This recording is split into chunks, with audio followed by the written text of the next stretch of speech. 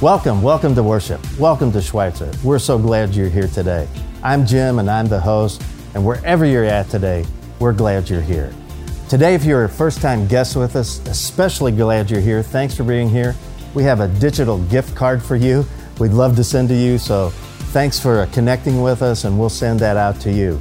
Today, Pastor Spencer is going to lead us in a message as we explore the scripture.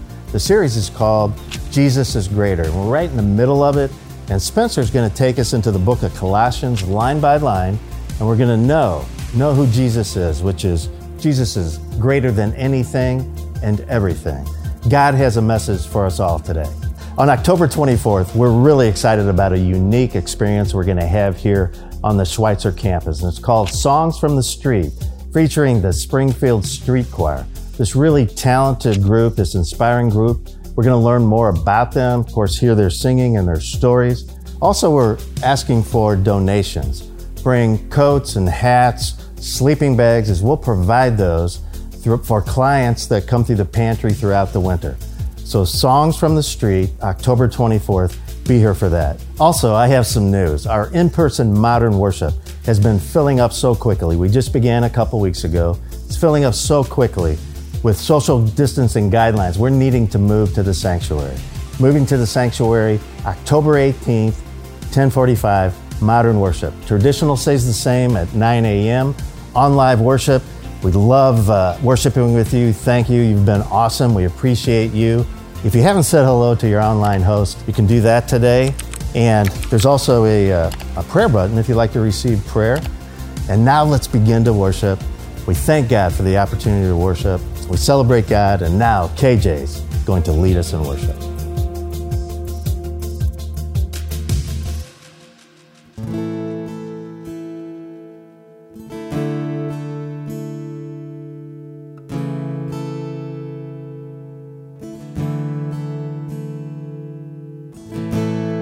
In the morning you sing over me, and I receive your mercy. Your faithfulness is clear to see. It's constant every day. In the morning you sing over me, I receive your mercy. Your faithfulness is clear to see. Oh, constant every day. Every breath I breathe, an invitation to believe you are creating something good. Though this season doesn't tell my story, I know you'll move mountains for me. You're just that good, so I'll give thanks to God when I don't have enough, 'cause He's more than enough, and He knows what I need. Oh, I'll give thanks to God when I don't have enough, 'cause He's more than enough, and He knows what I need.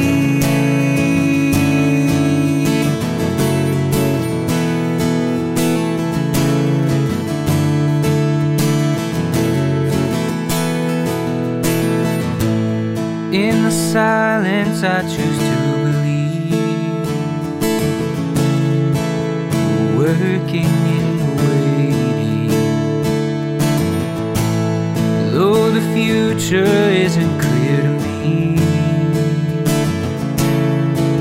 I trust you anyway. Oh, every breath I breathe, an invitation to believe you are creating something good. Though this season doesn't tell my story, I know you'll move mountains for me. You're just that good, so I'll give thanks to God when I don't have enough, 'cause He's more than enough, and you knows what I need, so I'll give thanks to God when I don't have enough, 'cause He's more than enough, and He knows what I need.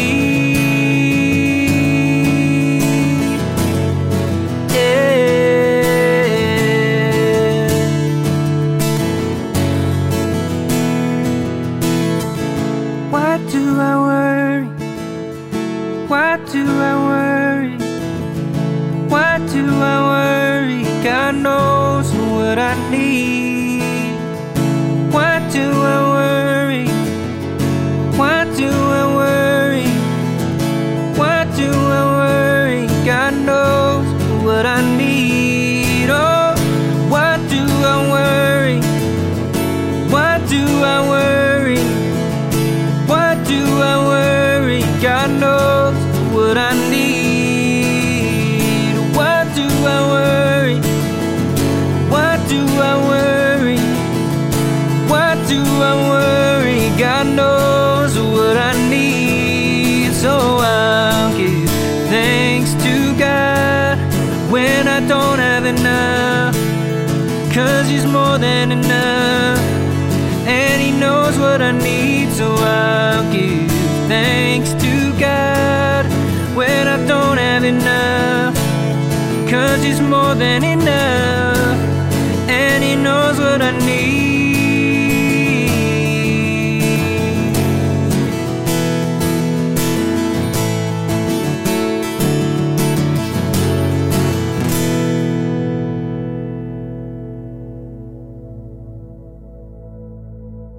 We thank God for prayer. Today, let's pray together. And this week, as we have in recent weeks in this series, Jesus is Greater, we've been reading prayers from the book that helps shape this series and helps shape and inform our prayer life. And so this prayer today is called Hope in God. So as I read it, I invite you to listen and let these words just soak them in. Soak these words in as I read this prayer, Hope in God.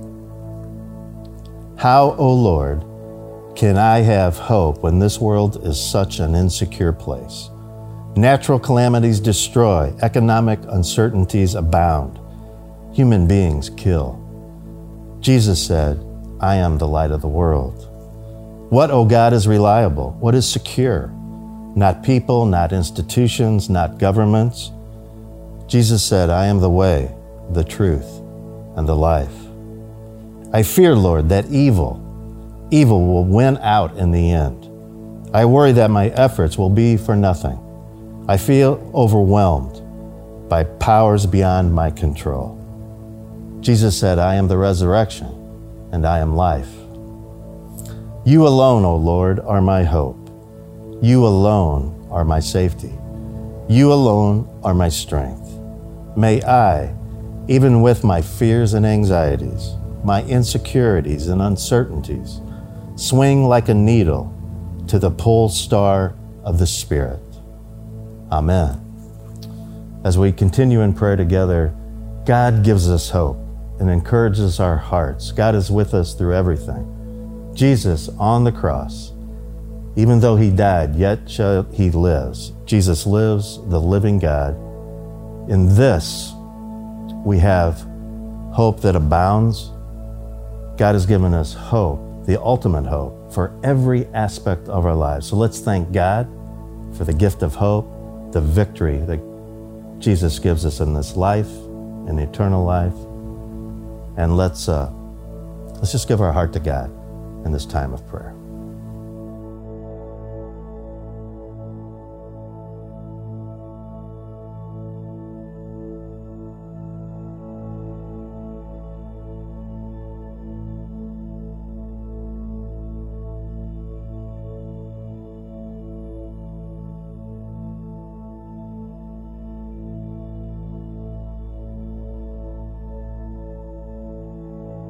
Holy God and kind Father, we thank you for your Spirit that gives us hope in all circumstances. And God, how you encourage our hearts. You have experienced everything as you came for us. You know how challenging and tough this life can be. And God, on the cross, everything changed. And everything in our lives can change and can be restored and can be made new because of you. Because God, you live. So we thank you for the gift of each other, of how we can care for each other, love each other with your Spirit. You are in us and us in you, Holy God. So Holy Spirit, come and fill our hearts. Encourage us this day. And God, we love you and we praise you. And now let's pray together with boldness and confidence the prayer the Lord taught us long ago and say, Our Father, who art in heaven, hallowed be thy name. Thy kingdom come, thy will be done, on earth as it is in heaven. Give us this day our daily bread, and forgive us our trespasses, as we forgive those who trespass against us. And lead us not into temptation, but deliver us from evil. For thine is the kingdom, and the power, and the glory forever. Amen. As we come to this time of offering, we thank God for all that God gives to us and how God provides for us. We thank you for your tithes and offering, your giving. You are generous people. This week we had an event here called Diaper Dash, and it was fantastic. Your generosity in making this event happen, as well as all the diapers and more we received, wow, it was awesome. And so now we're going to hear from Sheila, who's going to tell us more. We want to thank all of you who came out to our Diaper Dash this past week. We had a great time playing with our church family, and we collected over 12,000 diapers as well as monetary donations that will be used for diapers for our Schweitzer Food Pantry and for the Diaper Bank of the Ozarks. These diapers will help ensure these happier, healthier babies in our area. We want to encourage you, if you're not worshiping in our area, to look up your area diaper bank and make donations to them as well. Thanks, Sheila. Thanks for your leadership. Thanks for making that experience happen. And congregation and everybody out there, it's because of your generosity, your giving, that an event like that, an experience like that can happen. You can continue to give at sumc.co, and we really appreciate it. Now let's continue to worship. Colette is going to lead us in another song. Let's worship.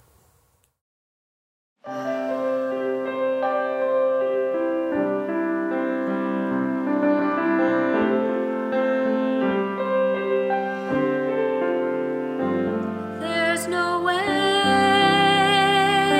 in this world that I can be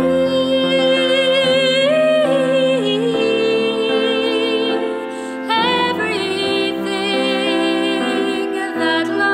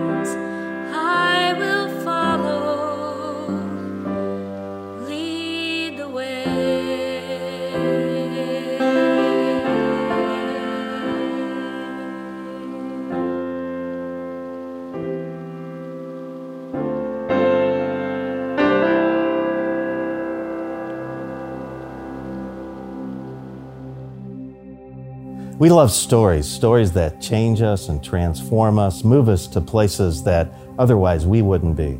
And all year at Schweitzer, 52 weeks, we're telling God stories where God is interacting and transforming lives, changing people, restoring people. And so today we're going to hear from Gordon Kenny. Gordon is a leader in our community and the church, longtime friend. So let's hear from Gordon and let's be inspired. We come to church regularly. I've been through 4 pastors, so those longtime members, you do the math.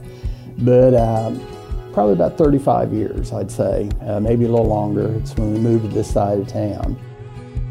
I grew up a farm kid, Hamilton, Missouri. We had multiple purpose. We had hogs. I've done it all.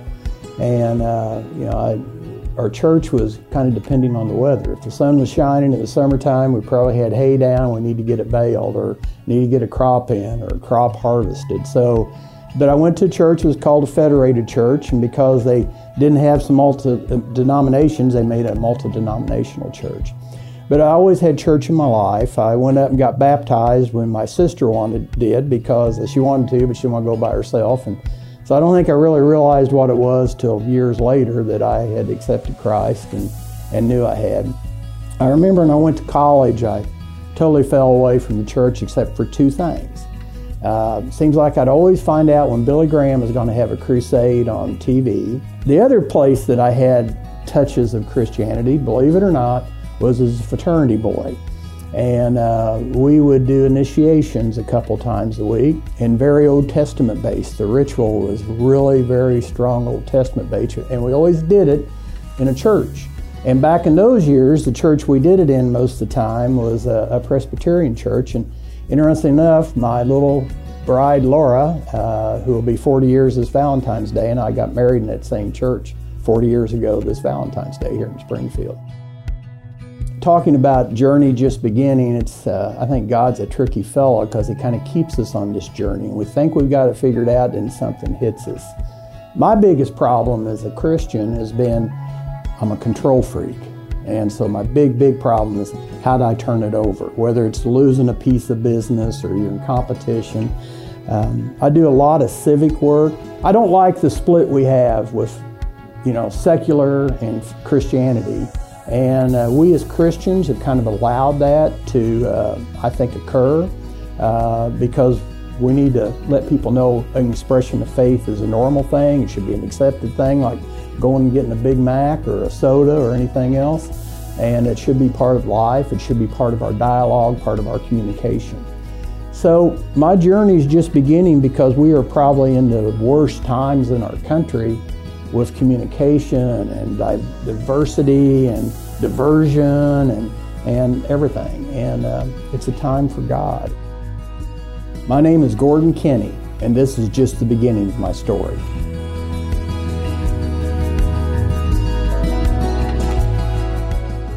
Well, friends, welcome this morning. My name is Spencer, and I just want to say thank you to Gordon for sharing his story with us. It's been so great to hear all of these stories as we've shared story after story over the course of the year about how God is at work in the people of Schweitzer. So enjoyed this. Today, this is part 4 of our series we're on called Jesus is Greater. We're spending 8 weeks reading the book of Colossians. It's 4 chapters. We're going 8 weeks, going in this as deeply as we read this line by line as we discover 8 ways that Jesus is greater, because that's really the theme of Colossians, that Jesus is greater. He's greater than anything and everything. And so every week we're reminded of another way that Jesus is greater than anything we might be tempted to put in front of him, which is why this is so helpful for us. And this is my hope as we go through this series, is that we're going to be reminded and encouraged and challenged that we want to put him first and have him as first place in our life and not chase after anything else or put anything else in our life as first, because anything we put before him is going to be inferior. So we're reminded and we're looking at the greatness of Jesus. Today we're going to pick up right where we left off last week, and these verses we're going to read today, man,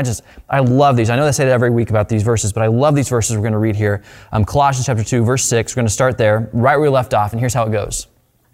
Paul writes, "So then, just as you received Christ Jesus as Lord, continue to live your lives in him, rooted and built up in him, strengthened in the faith as you were taught, and overflowing with thankfulness." Man, I love that line, overflowing with thankfulness, overflowing with thankfulness. Verse 8, See to it that no one takes you captive. We're going to talk about that word captive in a few moments here.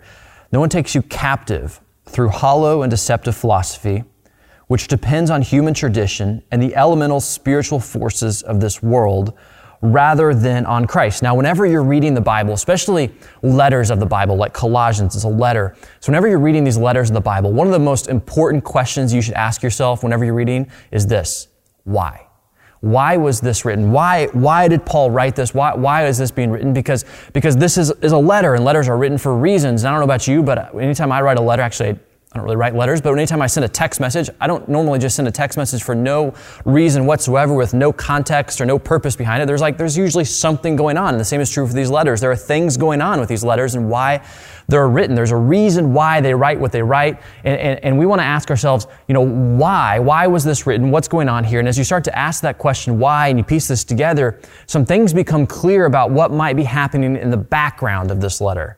And so as you think about what we've read so far today, these two ideas held side by side, Paul starts off and he's like, continue to live your life in Christ, be rooted in Christ, be grounded in Him, let Him be the direction that you're going. And then right after that, he's like, but don't be taken captive through hollow and philosophy and traditions. Don't be taken captive with that. And as you start to piece those two things together, you see that there's something going on in this church, this Colossian church, that there's some sort of teaching maybe somewhere in this church where folks are starting to be held captive by this philosophy, by this other teaching other than what Paul would have them learn, and that there's some sort of struggle in this church for this philosophy, this teaching that Paul is saying holding them captive. And as you dig a little bit deeper, it becomes even more clear what some of this hollow and deceptive philosophy is.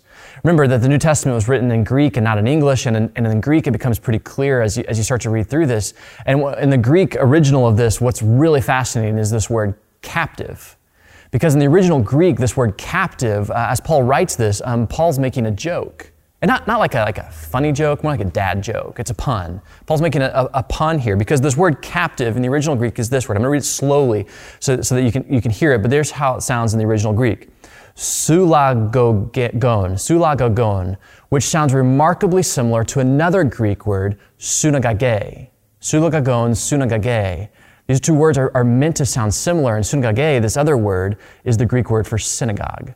Paul is making this point. Don't be held captive by the synagogue. It's a pun. It's a joke that he's trying to make here. And it's not like an anti-Semitic comment, because what Paul's referencing here is he's referencing like the controversy the first generation of Christians faced. Because the first generation of Christians were faced with this really pressing question, which was this: do Christians need to practice circumcision? Like, that was the controversy of the very first generation of Christians. Do Christians need to practice circumcision? The book of Galatians in the New Testament is really written all about that question. Acts chapter 15, a pivotal point in the church, is all about this question where leaders gather from all over these different cities and they talk about this for days on end to come to a conclusion about do Christians need to practice circumcision? And we hear that and we're like, well, that's weird. That's the controversy of the first Christians, is that they're wondering about if you need to be circumcised. Like, that's the thing that people are fighting over. Okay, go for it. But that's the controversy that these first Christians are fighting over. And really, it's deeper than that, because really as they're talking about this and fighting about this and arguing about this and wondering about, do these Christians need to be circumcised, it's really about something much deeper than that, because we realize that, the first generation of Christians, basically all of them were Jewish. Paul was Jewish, of course, Jesus is Jewish, they're all Jewish. And in the Jewish worldview, there's really, in the first century, two kinds of people in the world. There are Jewish people and then not Jewish people. They called them Gentiles. And the Jewish people, they kept themselves separate from everyone else. They would move into Greek cities like Colossae, and they would keep separate from everybody else, and they would have different dietary laws, they'd have different practices, and they'd keep separate from everybody else, and they did this because they were God's chosen people. They were the people of Abraham. They had the law and the covenants, and they were the ones that God had given this all to, and so they kept separate from everyone else because God's promises were for them as God's chosen people. But then some of these very first Jewish Christians started to experience this resurrection of Jesus, and they started to experience what it was that Jesus did, and they thought about His message and His ministry. They began to realize that God's promises weren't just for the Jewish people. God's promises were for everybody.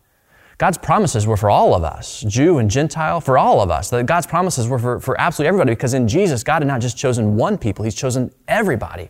And so these Jewish Christians began to go into these Greek-speaking areas, and they began to speak this good news message about Jesus. And as they do this, these other group of Christians are like, whoa, you're circumcising them, right? They're obeying the Old Testament law, right? They're keeping the Sabbath and the kosher laws and doing all these things, right? Because this is what it means to belong to God's people. And leaders like Paul were like, well, no, that's not our message. Because if that was our message, that you needed to believe in Jesus and do these other things, then that would mean that Jesus isn't enough.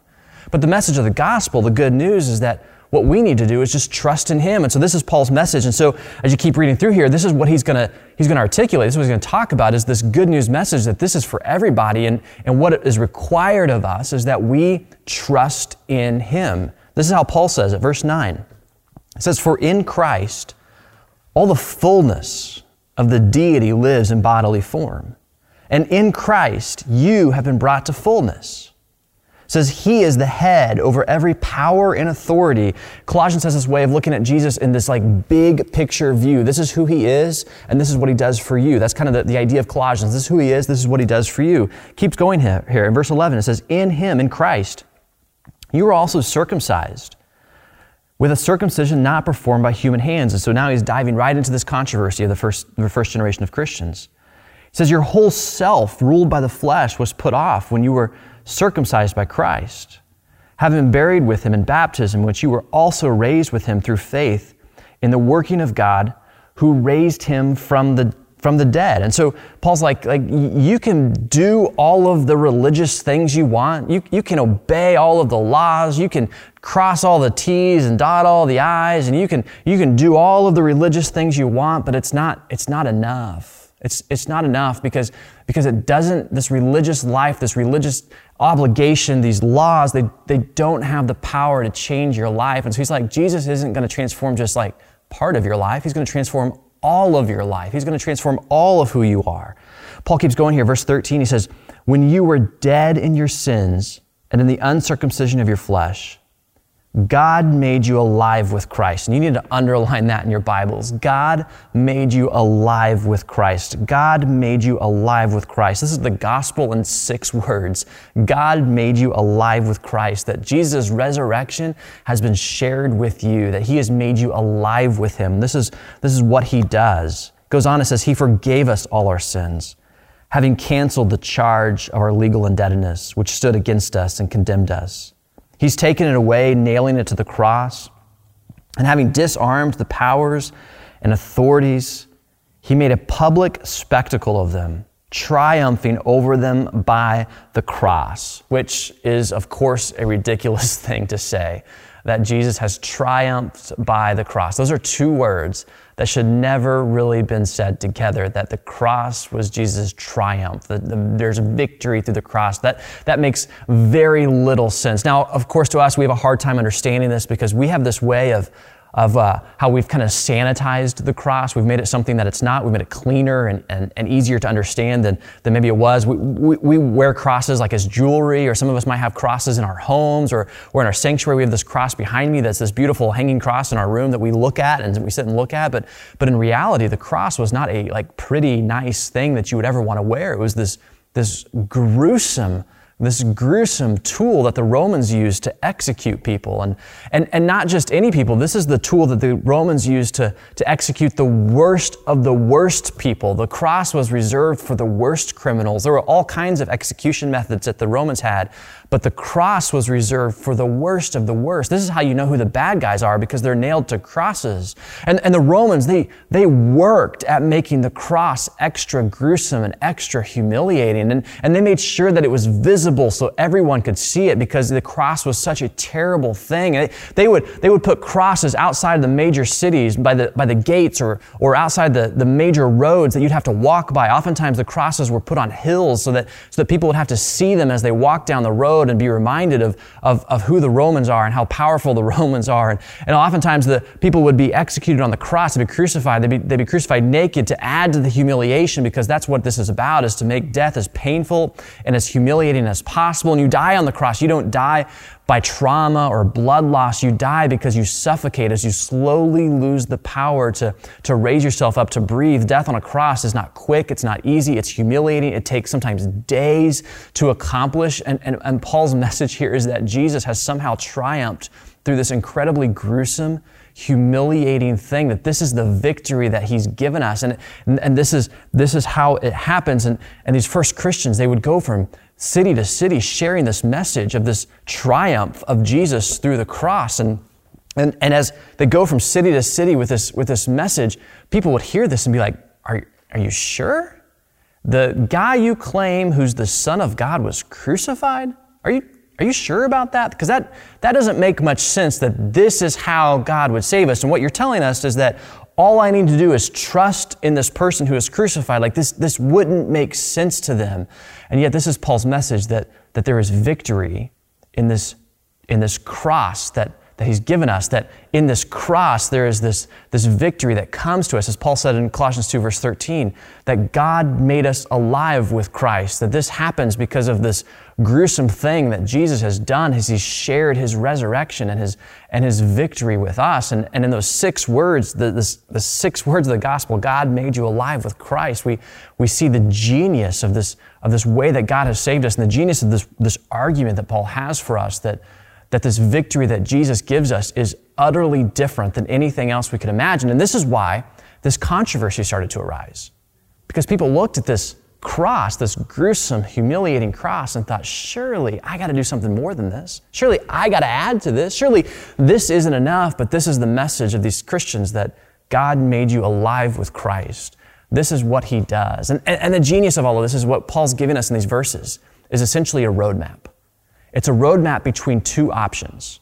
2 options of how to have a relationship with God, 2 options about how to approach your life, 2 options about how you're going to find healing and salvation and fulfillment in your life. And it's 2 options. And one option is essentially this, that you receive the gift that God has given you, this gift of triumph that Jesus has, this victory that he has, the way that he makes us alive with Christ, or we go down the path of religion and we think about what we have to do and all that we need to do and how we measure up and all the things that we add to this, which Paul says is the way of captivity.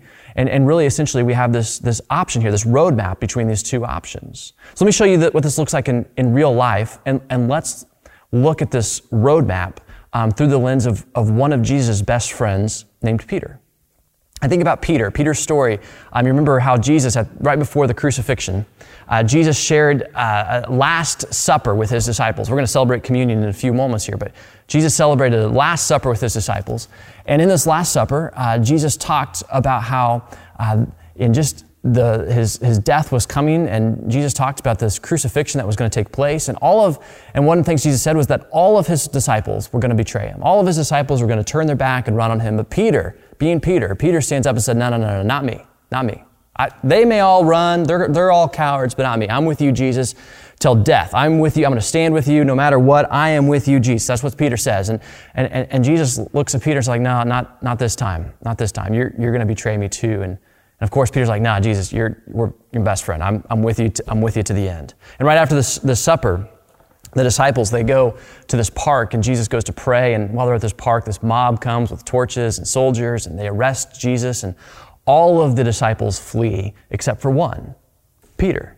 Peter stays, and for whatever reason, he follows Jesus as he's arrested. He follows Jesus into the courtyard, and he kind of stays on the outside of the courtyard, and Jesus is taken into the courtyard, and Peter stays by this fire, warming his hands by this fire, and people start to ask Peter these questions. They start to ask Peter, they said, you know him, right? And Peter says, no, I don't know him. And someone else says, no, you look familiar. You look like you were with him a few days ago. And he goes, no, seriously, I've never met this man before. And then someone else looks at Peter and is like, but your accent, you sound like you're from Galilee. Surely you were with Jesus. And Peter's like, no, I don't know the man. I don't know who you're talking about. And right as this happens, Luke tells us that Jesus turns and looks at Peter. It says this, Luke 22 says, the Lord turned and looked straight at Peter. And then listen to what Peter does. Verse 62. It says, he went outside and wept bitterly. Like, we all have these stories where we did that thing we wish we hadn't done. We said those words we wish we hadn't said. We neglected that relationship or treated that person the way we wish we hadn't done. And we have this word for that, and we call it regret. Like, this is the regret of Peter's life. This is the regret of his life. That he now, as he said he was going to stand with Jesus, and whatever he thought he was going to do as a fisherman facing these Roman soldiers, he has this regret that he has failed his best friend when his best friend needed him the most. And now, in the moment of this regret, Peter has to watch as his best friend is beaten senseless. He has to watch as his best friend is mocked relentlessly. He has to watch as his best friend is forced to carry this cross up this hill. He has to watch as his best friend is nailed to these beams. He has to watch as his best friend slowly suffocates to death. And all the while, I imagine Peter is asking this question, well, like, what if? What if I had done that differently? What if I had done this differently? What if I had spoken up then? Could I have prevented this? What if? Now imagine that you're one of Peter's friends. And Peter shows up that night and he's crestfallen. He's beating himself up. And I wonder, what would you have told Peter that night? What kind of advice might you have given him?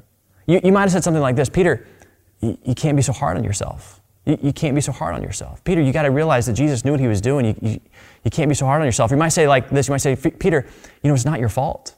There was all these people at work. There's nothing you could have done. It's not your fault. You need to realize that it's not your fault. Whatever happened, it's not your fault. Or you might have said this. You might have said, Peter, you've got to forgive yourself. You got to forgive yourself. You couldn't have done anything. You got to forgive yourself. You got to let go of this. And all of that's the kind of advice that we give people who maybe are in those circumstances, who have that kind of regret and are living in the past and they're living with those demons that are still talking to them. That's the kind of advice we give. And all of that advice, if you think about it, all of that advice is really the way of captivity. Because that advice is all rooted in, what do I need to do in order to feel better? What do I need to do to get over this? What do I need to do to make this right? What do I need to do for this or for that to happen? And Peter needs something more than that. He needs something more than just a lesson on what he needs to do to get over this. And so we know the story, of course. We know that Jesus' dead body was put in the tomb, and on Sunday morning as the women go to the tomb, that it's empty, that Jesus is alive. And in the Gospel of Mark, this really interesting thing happens as the women show up at the tomb. Because the Gospel of Mark, this is the only place this says this, but I want to read to you what the angel says to the women at the tomb as they discover that it's empty. They say this.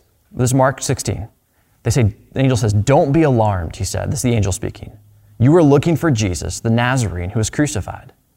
He is risen. He is not here. See the place where he laid him." And then listen to verse 7. It says, "But go, tell his disciples and Peter, he is going ahead of you into Galilee. There you will see him just as he told you." Now, a lot of people believe that Mark, who we just read this from, got his source material from Peter, meaning that as Peter is remembering the story of how this happened and he tells it to Mark, this is how he remembers it. Because you see, for Peter, something happened that made all of the regret irrelevant. Something happened that changed what was into this new future of what is. Something happened, this thing happened that's bigger than just get over it or forgive yourself or let something go. Something happened that made all of that regret and guilt and shame 100% irrelevant. And that something, of course, is resurrection. Peter has a choice.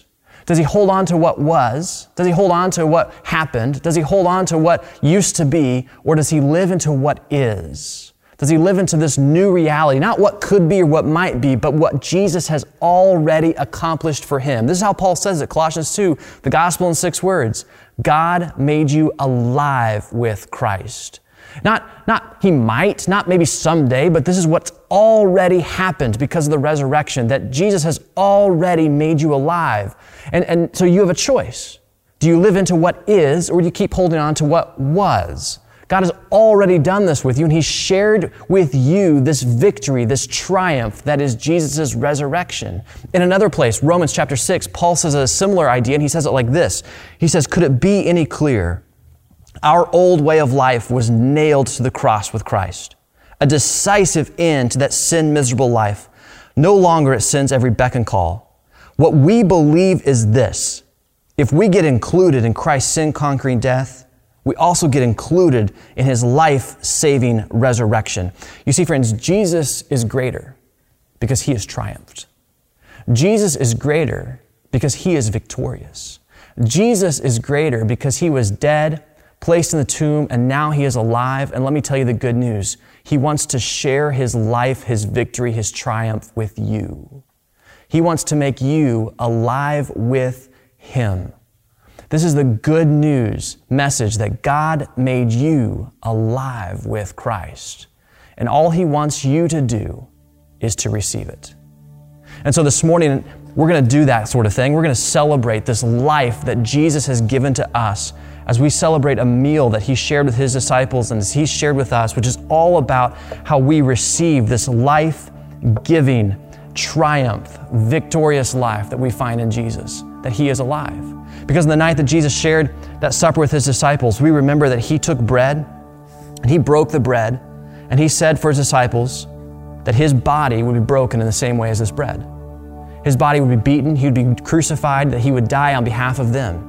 In the same way, he took a cup of wine, he gave it to his disciples, and he said to his disciples to drink from this, all of you. And he called this a new covenant, a covenant for the forgiveness of sins, that this is what he's given for them.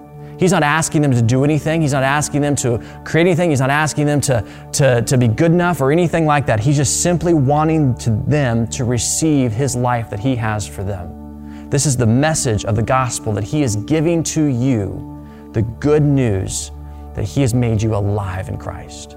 Let's pray over this, and then together in our living rooms, wherever you might be, we're going to share together in this supper that he's given to us.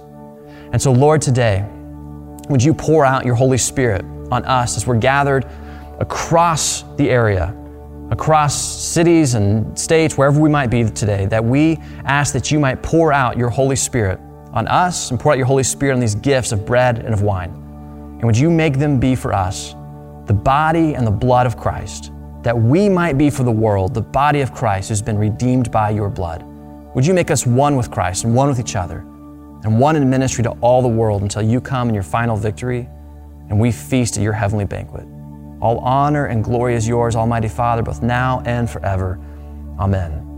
And so friends, wherever you may be today, I invite you to take bread, to break bread, to eat the bread, and to remember how Jesus' body was broken for you. In the same way, I invite you to take a cup of wine or juice and to take this cup and to drink from the cup and to remember his blood that was shed for you, that you might have life in him. Because the gospel message is simple, that he has made you alive with Christ.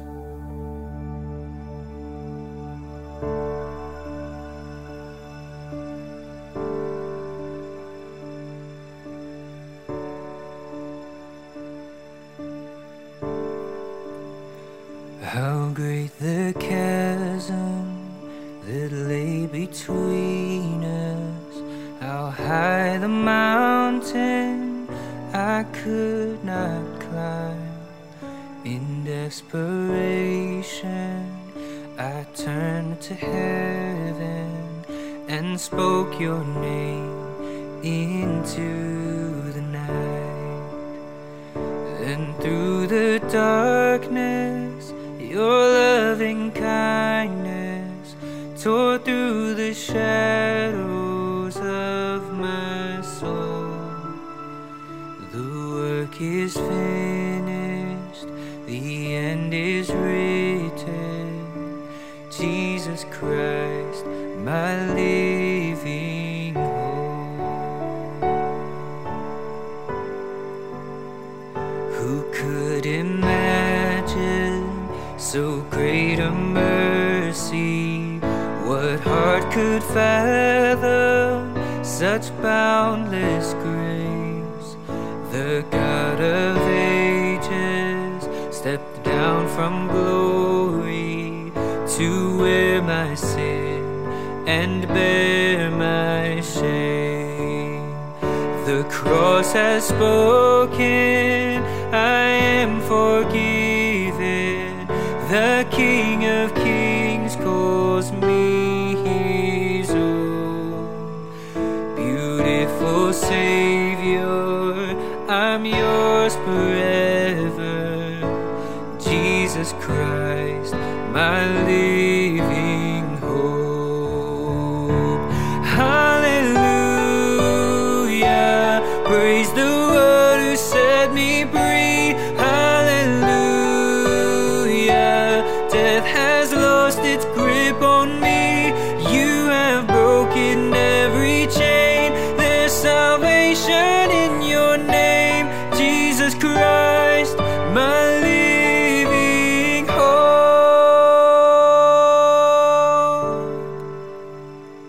Then came the morning that sealed the promise. Your buried body began to breathe. Out of the silence, the roaring lion declared the grave has no claim on me. Then came the morning that sealed the promise. Your buried body began to breathe. Out of the silence, the roaring lion declared the grave has no claim on me. Oh, Jesus, yours is the victory. Yeah. Hallelujah, praise the one who set me free. Hallelujah, death has lost its grip on me. You have broken every chain. There's salvation in your name, Jesus Christ, my living hope. Hallelujah, praise the one who set me free. Hallelujah, death has lost its grip on me. You have broken every chain. There's salvation in your name, Jesus Christ, my living hope. Jesus Christ, my living hope. Oh God, you are my living hope.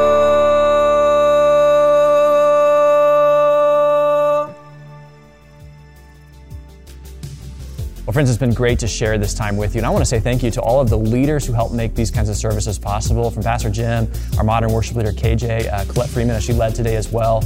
People behind the scenes, there's so many people involved in these worship services. And as we celebrate today the good news message that God has made you alive with Christ, if this has been helpful for you, I encourage you to share this on Facebook, interact with it on Facebook. This is one of the best ways that we can share this message is through social media. And so I want to encourage you to post something positive today.